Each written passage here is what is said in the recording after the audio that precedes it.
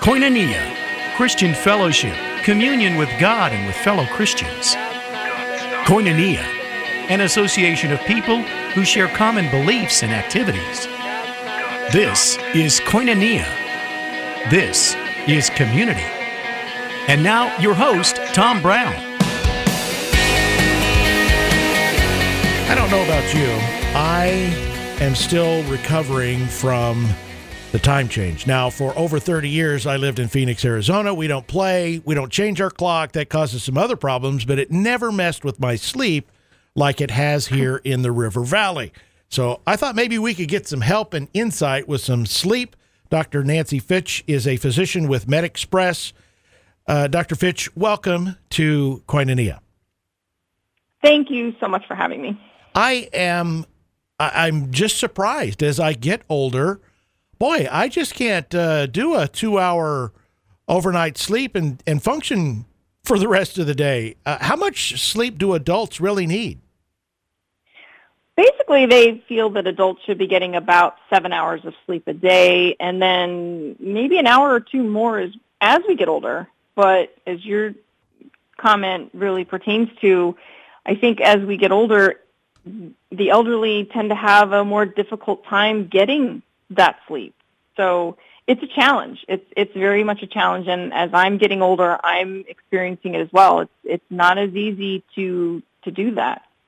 And the quality of sleep is really a challenge as well. What are some common kinds of sleep issues or maybe even sleep disorders?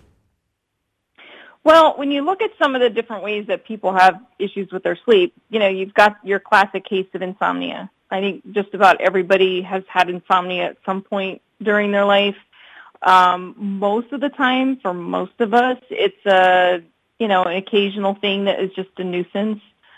But, you've got insomnia, you've got something called restless leg syndrome. That can be very much of an issue. Narcolepsy is another, and sleep apnea is probably the more common problem that we're hearing about that's really come to the forefront over recent years. But, getting that sleep and stuff that interrupts our sleep can be a challenge.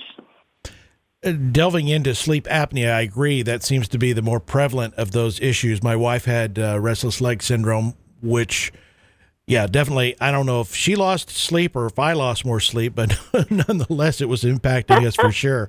But sleep apnea, that's something that if you live alone, it's kind of hard to find out if you've got that. Is that correct? That is very true, because some of the hallmarks of sleep apnea are one, snoring, having periods of apnea, which is not breathing. And that's usually evidenced by people who all of a sudden snort, and because their airway, they're gasping for breath. People will be a little bit more sleepy during the day because they're not getting adequate sleep. But snoring is one of the biggest things, and it's notorious. Well, I don't snore. Right. I don't snore. Yeah, right. Guess what? You snore like a chainsaw, sweetie. Yeah. So it's if you live alone, a lot of people don't know. If you have any questions about it, there are several apps that you can download that will actually record you during the night and will mark periods of snoring or restlessness in bed, coughing, those kinds of things, gasping. You can actually listen to recordings of what you're doing at night. It's actually pretty interesting to see. That is cool. And I wasn't aware that I know there's devices, obviously you can go to sleep centers and things like that. I didn't realize that, it's right there on our phone. I shouldn't be surprised, but I didn't know that it advanced quite like that. Oh, what are some of these effects? Now people want to write it off and say, oh, well, I'm just a little tired. It's not a big deal. Sleep really, or poor sleep, in fact, can really impact our health. Very much so.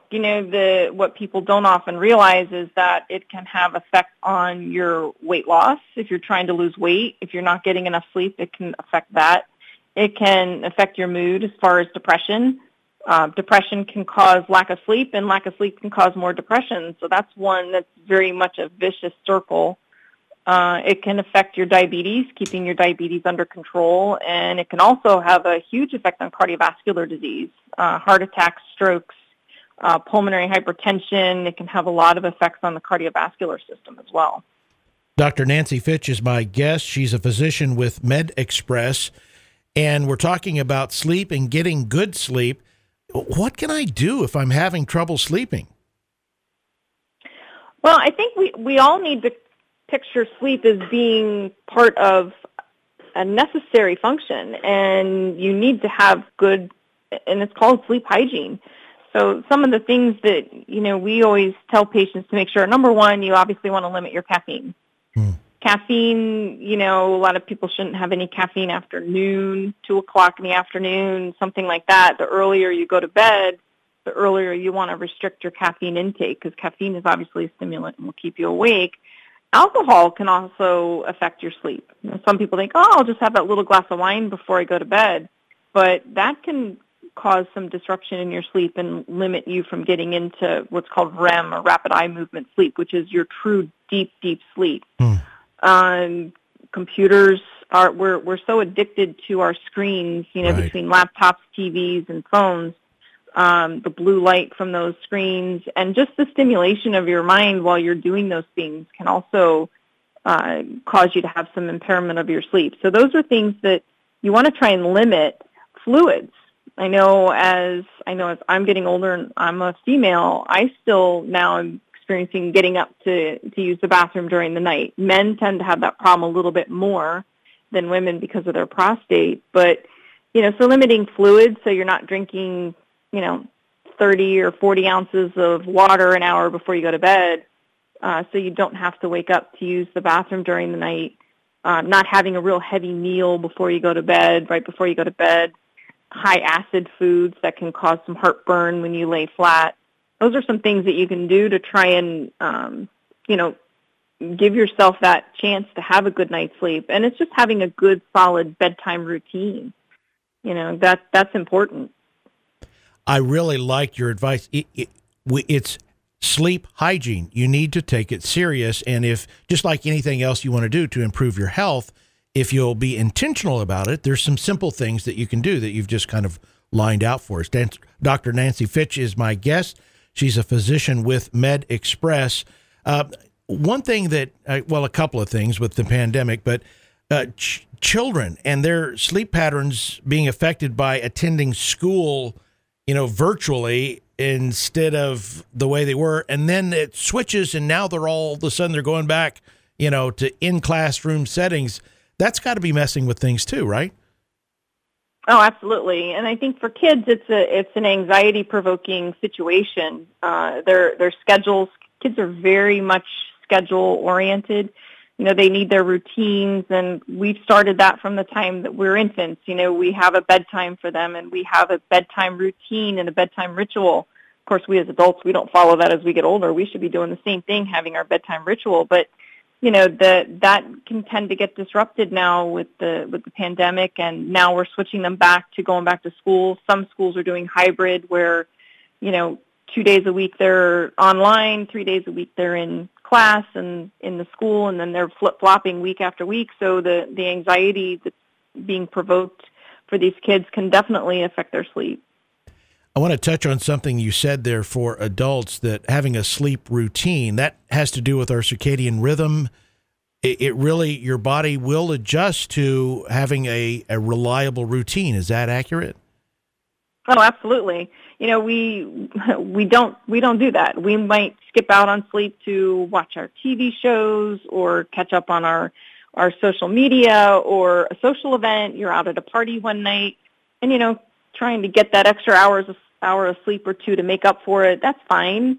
But when you start shifting around, and I'm an emergency physician by trade, and I tortured my body for years with that rotating shifts and flip-flopping back and forth and working day shift, night shift, middle shift, and every shift in between, it can definitely wreak havoc.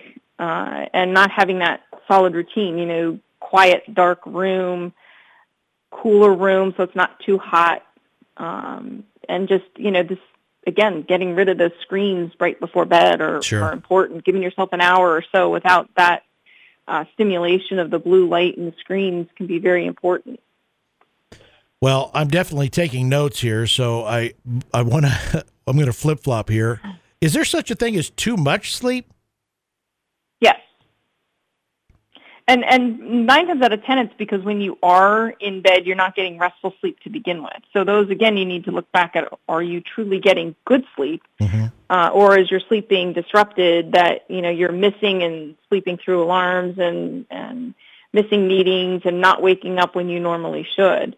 So that's, again, checking into restless leg syndrome, sleep apnea. Is there a problem going on with that? Is there a problem going on with diabetes or another medical problem? But too much sleep, we really only need, 7-8 hours of sleep a night. If you shoot for 8 hours a night, you should be doing pretty well. Well, I am just very blessed right now. My sleep is pretty good now. Like I made the joke about this week, but I haven't had to hit my alarm like once in the last couple of months. I'm just a few minutes before the alarm goes off, so I'm really fortunate in that regard. One last question: how about naps? I like my Sunday afternoon nap. Is that an anathema to good sleep, or is it just a normal part of being a guy? Or I think there are times when you just might need that little bit to recharge. When it becomes a problem is if it then affects you going to sleep at a normal hour that night. I'm not one much for naps. It takes me too long to fall asleep. I'm not one who is asleep within 10 minutes of my head hitting the pillow. Yeah. So for me to take a nap, it's a 2 or 3 hour thing. So too much of the day has gone by. Right. So I'm more of the power through and go to bed. But of course, that probably comes. A nap on a Sunday, go for it. Yeah, that little bit of training. I've always been fascinated by how physicians in their early years are walking around sleep deprived all the time. It's like, you guys should know better. You guys should know better. We should. Well, thank you so much for... it's terrible. Yeah, thank you so much for being with us today. Give us that MedExpress website, so if somebody wants to check it out, they can have a place to go. It's www.medexpress.com. Easy peasy. Thank you so much for your time today. You are more than welcome. It was my pleasure. Anytime.